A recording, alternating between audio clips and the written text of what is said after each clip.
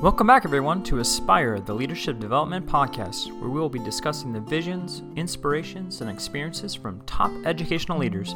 My name is Joshua Stamper, and you can connect with me on Twitter or on Instagram at Joshua_Stamper. I am so excited to have Dr. Joe Sanfilippo on the show.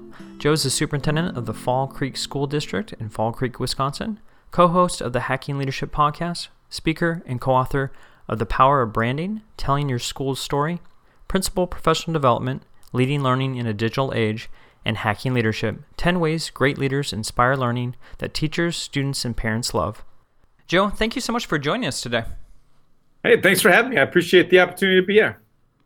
And as you know, the show is centered on leadership development, and I would love to hear your leadership journey and how you went from the classroom to a superintendent of a school district.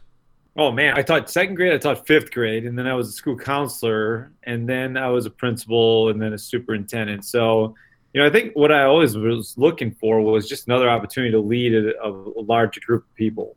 And when these opportunities came about, it was just, they all felt good. So I think we were in that position. My wife and I were in the spot where we weren't going to move just to move, but there were some opportunities that were a little bit really intriguing, and just having a couple conversations with people just led us to different leadership positions that kind of brought us here. And that's unusual for a counselor to become a principal. What led you in this direction? I think it was just kind of the natural progression of me wanting to lead more people. I don't know if I was the best counselor, to be honest. I think I was more of a realist when it came down to stuff like, we got to get things moving, and I'm all about feelings and everything at the same time. We got to get some stuff done. So I think that the opportunity for us was just to say, if there's a chance that we can kind of find ourselves in a different leadership role, we're going to give it a shot as much as we can. And I was lucky because, I was counseling, and I was having a really good time, and I was coaching golf and coaching basketball, and life was really good. I was in a really, really cool spot right outside of Green Bay, Wisconsin. And then when this principal job opened up across the state, it was in an area that my wife had gone to college in. So we just kind of took a flyer on it and ended up kind of getting into a groove when it came to the interview process, and then it just worked out really well. And it was good. I was a principal at an elementary building for 5 years. Small building, about 275 kids, just a 2-section building. It was fantastic. And, after a couple of years of that, after my fourth year, actually probably into the beginning of the fifth year, I thought, there's got to be a different opportunity in that, the building was really doing great things. And I think that sometimes, even the building needs a change, just to kind of take a look at what it looks like from a different lens. Sometimes the different voice is helpful too. So then we came out to Fall Creek, and then I was a principal here for a year until the interim superintendent had retired, and then they offered the superintendent job to me. And that's kind of where I've been for the last 8 years. So early in your educational career, what was one of the most challenging or impactful experiences you had that enhanced your skills as a leader? Well, I think early in my career as a teacher, I used to see kids doing some really, really incredible things in the room. And I think that's where the whole conversation started in terms of telling a story of our school and that kind of thing.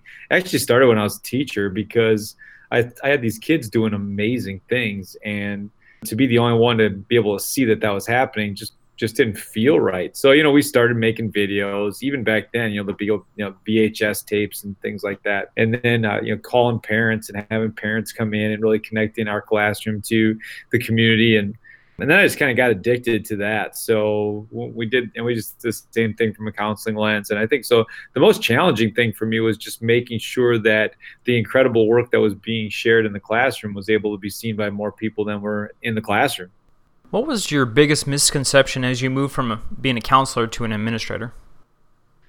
This piece that people say, you've gone to the dark side when you go to the administration, that happens all the time. At the same time, that's a perception that we have to break down, because it's not like an us against them mentality. And I think a lot of times people feel I tell people a lot that, doors make you stupid. You could be the best counselor in the world or the best teacher in the world. When you get a new door that says principal on it, then all of a sudden you don't know anything anymore. And then you get another door that says superintendent, you might as well just walk out of that thing. You just don't know. So we've been in this spot where I think the biggest misconception was that it was an us against them mentality. Because if you get into it, you start having conversations with people, it's not an us against them mentality. In fact, when it is, you're not going anywhere. I mean, you got if we talk about how we're all in the thing together at the same time, if you can't just, those aren't just words. Like if you're not all in it together, then you need to do something else. In your experience as a principal, which leadership skills were the most difficult to develop? Listening, without question, listening, which is really interesting coming from a counselor's perspective, because I felt like I was, a pretty good listener when it came to the counseling lens. But when I got into the principal role, then all of a sudden I felt like I had to fix everything. Like I was the fixer. Like you bring me a problem, I got to fix it. Bring me a problem, I got to fix it. And I was already thinking about how I was going to answer the question before people got done talking. And what I realized was that I don't need to have all the answers, but I'm not going to have any answers if I don't listen to what they have to say. And so I'm at my worst right now when I'm not listening to the people that we're talking to. And I'm at my best right now when we're taking all angles and trying to come up with a decision together as opposed to from one office. So I think that's the biggest component that we have to keep in mind, is that the listening piece is so important, and you don't have to fix the problem, but you don't know what the problem is unless you listen to the whole thing. So I want to talk about your current position. What do you wish you had known before becoming a superintendent? Oh man, what do I wish I would have known before becoming a superintendent? I don't know. I don't know if there's anything that I wish I would have known, because I think I knew what I was getting myself into. But I think that a lot of times the political aspect of what this position is can be very, very difficult. And I think one of the things that, I was the 5th superintendent in 6 years at Fall Creek. So I think just that kind of turnover, I tried to solve all these problems right away. And what I realized was that it's not about solving the problems. It's just about making sure that they know and understand what you do in this role. And you can, if you're in a good spot, you can actually define the role, which makes it really, a fantastic place to be. But I'll often tell people that, in the absence of knowledge, people tend to make up their own. So when it comes down to it, when they don't know what you do, they make up what you do. And when they make up what you do, it's not always what you want them to make up what you do. Like we're all on this level, we're all judging on something. People judge the superintendent piece based on the fact that they're the highest paid person in the district, and that's just, they walk around with a target on their back because of that. And that's not right, but that's real. We can talk about right and real all day, but right, that's not right that people feel that way, but it is 100% accurate in terms of the work that people feel that happens. So when they don't see you, they don't feel like you're part of the process, then they start asking questions like, why are we paying all that money? I mean, for that kind of money, we could get 2 aides, 2 teachers, 2 whatever, this kind of stuff. I could get more materials for my classroom. So they don't have any, when people don't know what you do, then they figure out ways that they put their own worldview in terms of how they could utilize the money that you make in a different capacity. I think part of that started for me, there was like the social media thing happened.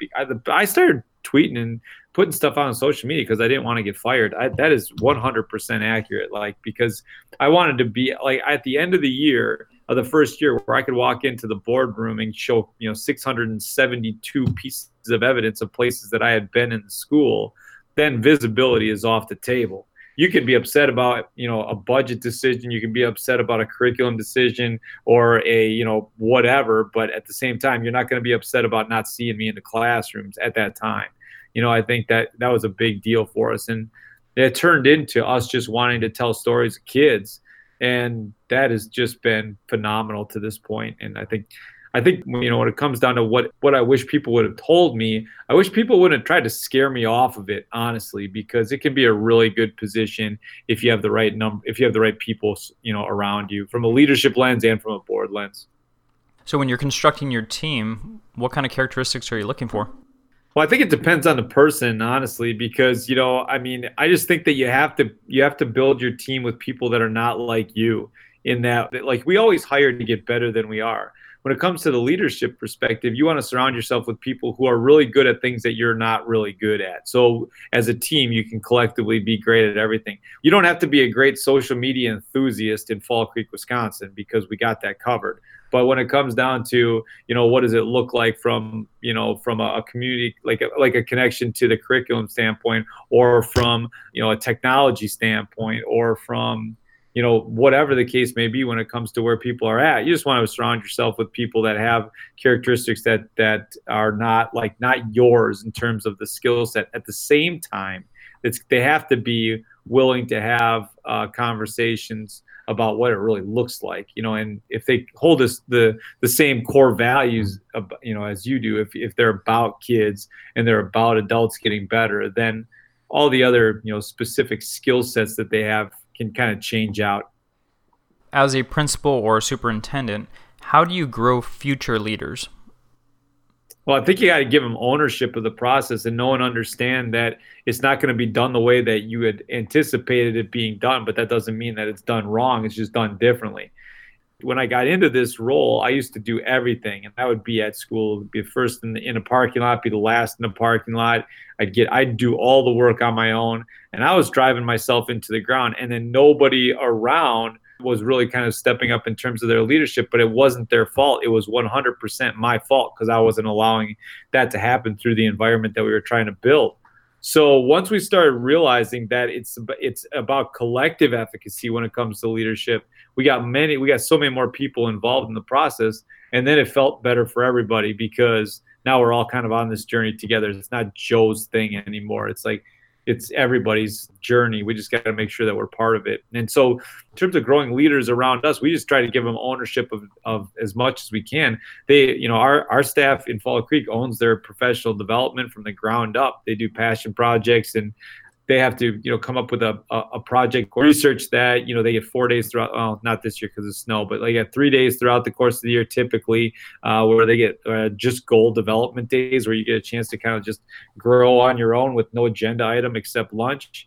And then at the end of the year, instead of turning in a reflection to me, we do a street fair where we have like a vendor hall where all of our staff members get a chance to teach their colleagues what they've learned throughout the course of the year. And that's leadership right there, because not on my end, but that's leadership on their end, because they're taking the initiative to really kind of dive into what that looks like and make it their own, which when it comes down to it, that's what's going to grow leaders. Mm-hmm.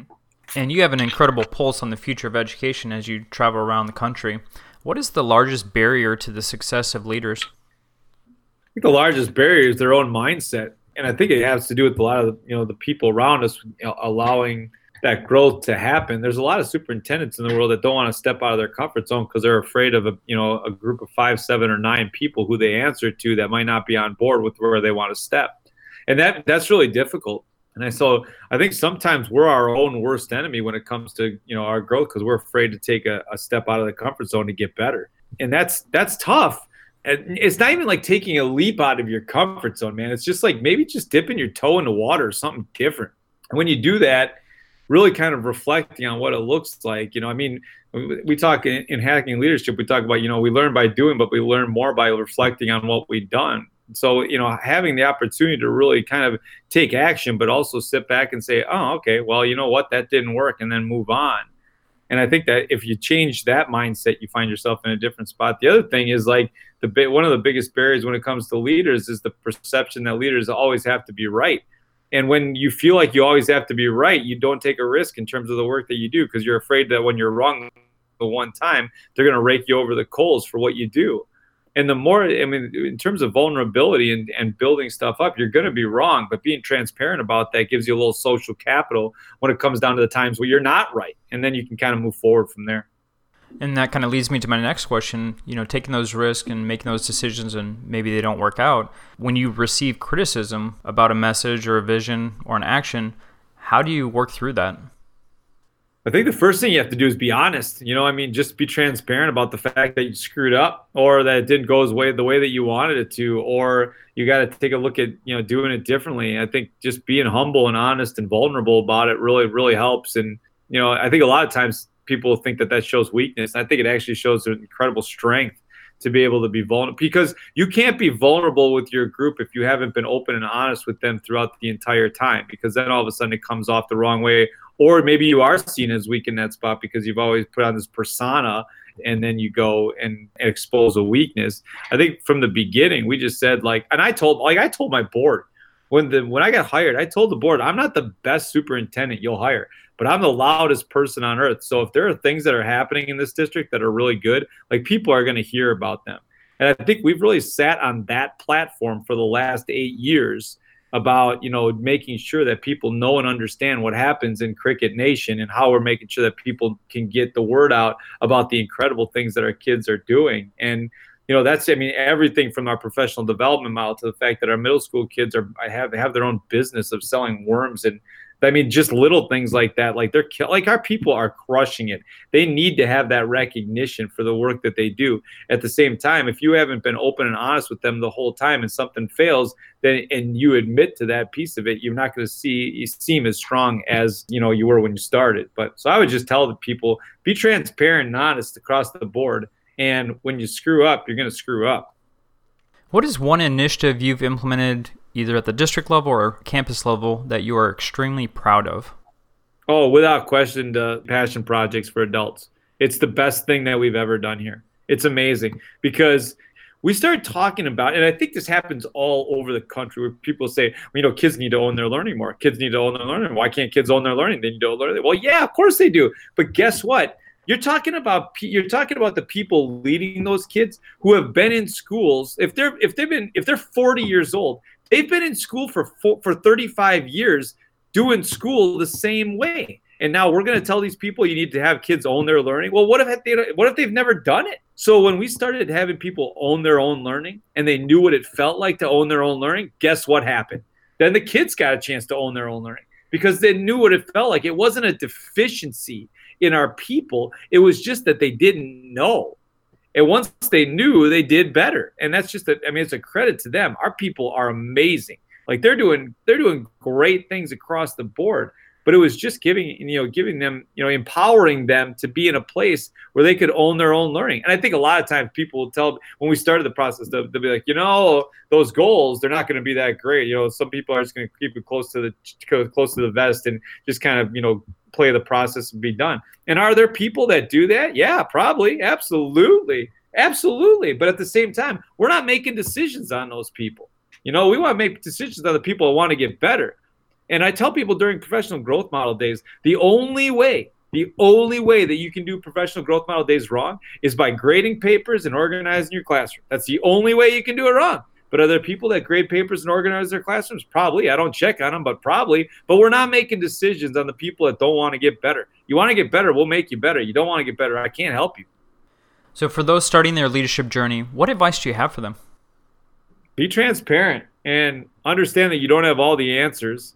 At the same time, be willing to, create a team, create capacity to lead, because you can't do this work alone. When you try to do this work alone, not only is your building going to suffer, but your family's going to suffer and you're going to suffer the whole way. And that's just speaking from personal experience. There was a time in my first couple of years as a principal where I'm like, man, I was never at home and never with kids. And now, we find a way to find some balance within that. And I think that we have to figure out a way to kind of work through it together. But if you try to do this work alone, you're going to be kind of messed up with that. If you think about like the job is itself from a leadership lens, if you're in a building, it's an isolating job to begin with. You're the only person in your building with your role. And all of a sudden you don't have that collaboration piece that a lot of other groups do. So I'd tell you just to be transparent, open, and honest, but also build capacity to lead, because you can't do the work alone. So I got to change gears here. I know you're a fellow podcaster. Can you just take a moment and share the Hacking Leadership podcast and what it's all about? Yeah, I think one of the things that we try to do with the Hacking Leadership podcast is just, amplify the voices of those people that want to try to do their leadership role in a different capacity. And honestly, Tony Sinanis and I wrote a book called Hacking Leadership. And so what we were trying to do is just provide a space that people could just have some conversations. So to be honest, when it comes down to the Hacking Leadership podcast, most of those podcasts happen within the context of a conference that we go to in a session, just teaching people that it doesn't take a lot to get the voice of the people out to the world. And if you're willing to do that, then you find yourself in a much, much different spot, because now you're having a conversation with the community. And I think that's truly important to the work that we do.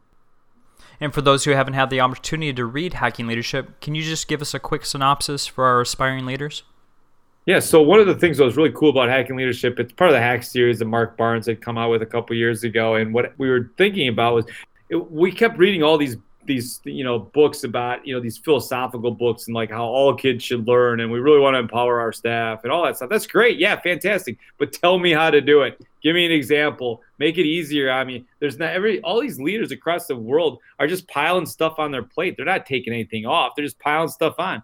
So we were like, what practical tips can we give to people that they can start utilizing tomorrow to just get better from a leadership lens? And I mean, that's just as easy as writing a couple notes to people, or calling home, or hiring, or you're talking about how you hire people into your organization, or making sure that you're present and engaged in the process, or what are you doing for your own reflection and your own learning, and how are you giving ownership of learning to the kid, to the adults in your space that'll lead to ownership of learning for the kids in your space. So I think all of those things put together, we're really trying to make it a fast and quick opportunity for you to kind of think about your leadership in a different lens. And it doesn't need to be read from front to back. Like, if you want to talk about how to be transparent with the community, read that hack. If you want to talk about how to be present and engaged, read that hack. If you want to talk about making sure that the schools are built for kids and not adults, read that hack. I mean, all of this stuff is just really quick, quick stuff to get you going in the right direction. And you've touched on it a little bit already, but in addition to your current position, you speak at conferences, you're an author, and you're very active on social media. How did you find your voice beyond your district? I think the voice actually was the district. I mean, honestly, it came down to it. The voice came from me not being satisfied about the fact that people didn't know what was happening here. Our board has three rules. That's it. You call any one of our board members in Fall Creek, Wisconsin. They will tell you the three rules of our board. And one of them is that the answer is always we. No matter what, the answer is always we. The second one is that we always keep our dirty laundry in house. And the last one is we never give up the opportunity to say something great about our school. That's it. So if we live by those three rules, we're going to find ourselves in a really good spot. And so my whole piece of getting out and speaking about this work was really the fact that people didn't know about this work. And now when you're thinking about it, we're like 5-6 years into this thing. People go to conferences. People know who they are. And they're asking them for pictures, and they're getting their autograph, and they're doing they want them to present their sessions and, wear their materials and all that stuff. They want Go Crickets gear. They want all of this stuff. And so it's made our people feel like their audience is bigger. And when the audience is bigger, the effort is bigger. So we want to make sure that people know and understand that you get this work out there for people, and they're gonna follow along and make sure that they're part of the process too. There's no reason that people across the country should be talking about an 850 student school district in Northwest Wisconsin, but we get to talk about what we do because we talk about what we do. That's it. The things that are happening in Fall Creek, Wisconsin are happening in other school districts across the country. But if you're not talking about it, then nobody knows. And when nobody knows, they make up what you do. And that's not what you want them to do. Mm-hmm. So I think the voice for me was just amplifying the voice of those around us. I tell our people all the time, the biggest thing that I want for you, my biggest hope for you as a staff member in Fall Creek, Wisconsin, is that you feel the way that I feel when I talk about you. That's it. That's all I want for you. I want you to feel the way that I feel when I talk about you. Because when I talk about you, I get teary because of the things that you do for kids. Mm-hmm. And I want people to feel that way. And when you go to conferences and you're lighting it up on the stage, I want people to kind of look out and say, I want to be part of that.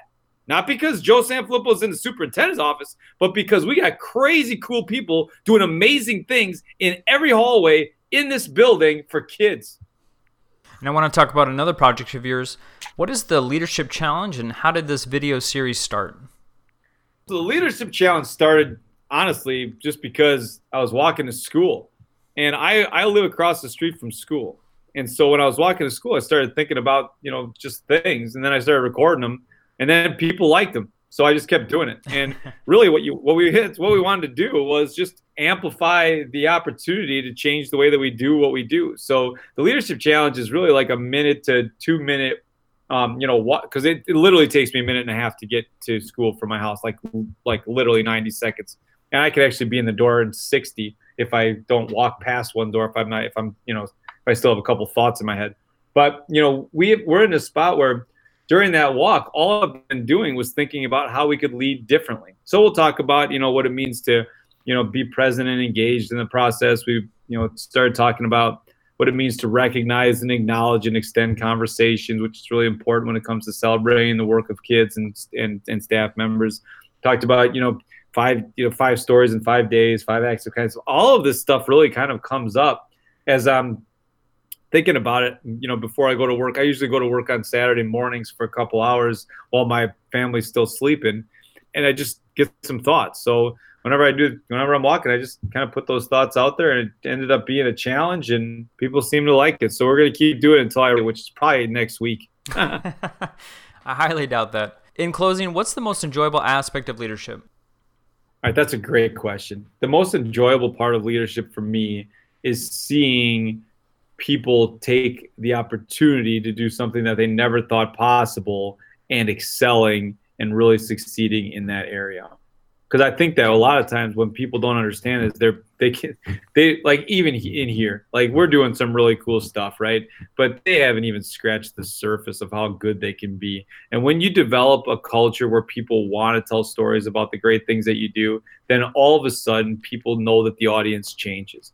And that, when, like I said before, when the audience changes, the effort changes. We've seen our people do these incredible things, and they go to conferences and they present at conferences, and they're presenting to full sessions at these conferences, and they just look around the room going, this is what it's all about. The idea that our work is being highlighted on this kind of stage is a really cool thing. And all I want for them is to feel that. And so the best part about leadership for me is seeing the look in their eyes when they're in that moment and know that their work has value. So, Joe, how can our listeners connect with you on social media?